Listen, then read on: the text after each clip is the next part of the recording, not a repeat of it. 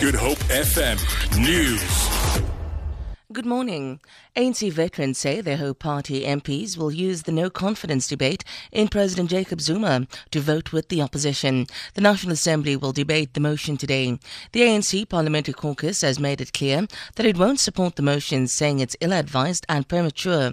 Meanwhile, DA leader Mmusi Maimane says ANC members of Parliament should either continue supporting what he terms President Zuma's continued disrespect for the Constitution or vote in favour of the country's development. A similar motion against President Zuma 8 months ago was rejected. Flash floods has caused havoc in parts of Johannesburg. Several flights had to be diverted from OR Tambo Airport, while flooding on the N3 at Linksfield led to 2 drownings as rising water submerged about 150 cars. A perimeter wall of the Johannesburg Zoo facing Jan Smuts Avenue has also collapsed.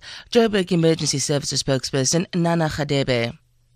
People that live around that area, as soon as you see that the river is rising, they need to move out because we have shacks that are along the river bend itself, and it's very dangerous to be there. They need to be moving out when they see that the water levels are rising too high. But we have sent our firefighters to check the low water levels just to make sure that they're still safe where they are. The ANC has retained Ward 108 in yesterday's by-election held in Cape Town. The new councillor in Mfuleni is Thembisile Batembu. 5 parties contested the by-election. Batembu garnered more than 57% of the vote. Voter turnout was at 32%, which was very low. The ward became vacant after the councillor there resigned. Residents facing eviction from privately owned houses at Bromwell Street in Woodstock have expressed relief after the Western Cape High Court granted them time to look for alternative accommodation. The case has been postponed to the 30th of January. The residents are seeking an order declaring, among other things, that the city has a constitutional obligation to assist them to find suitable accommodation. A spokesperson for the residents, Chanel Commando, explains. We are happy for the relief, although we still don't know where we're really going to. We're just waiting and praying to God that all of us is going to get somewhere safe to go and a place to put our children in, somewhere that is decent. And our children is still at school at the moment, so we are still grateful that they still have time to finish their school in Woodstock this year. Luckily, by next year, we will have decent places if we qualify.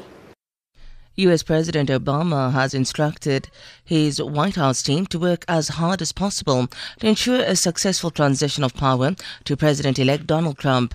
Trump caused a stunning upset by defeating Hillary Clinton in presidential elections.